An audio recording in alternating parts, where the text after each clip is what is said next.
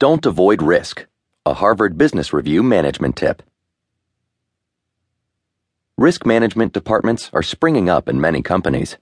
They categorize and analyze risk to the company before it happens, and in most cases, they create systems and processes to prevent risks.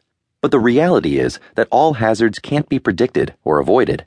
Instead of simply staving off risk, focus on building resilience so that when the unthinkable happens, you're better prepared to face it.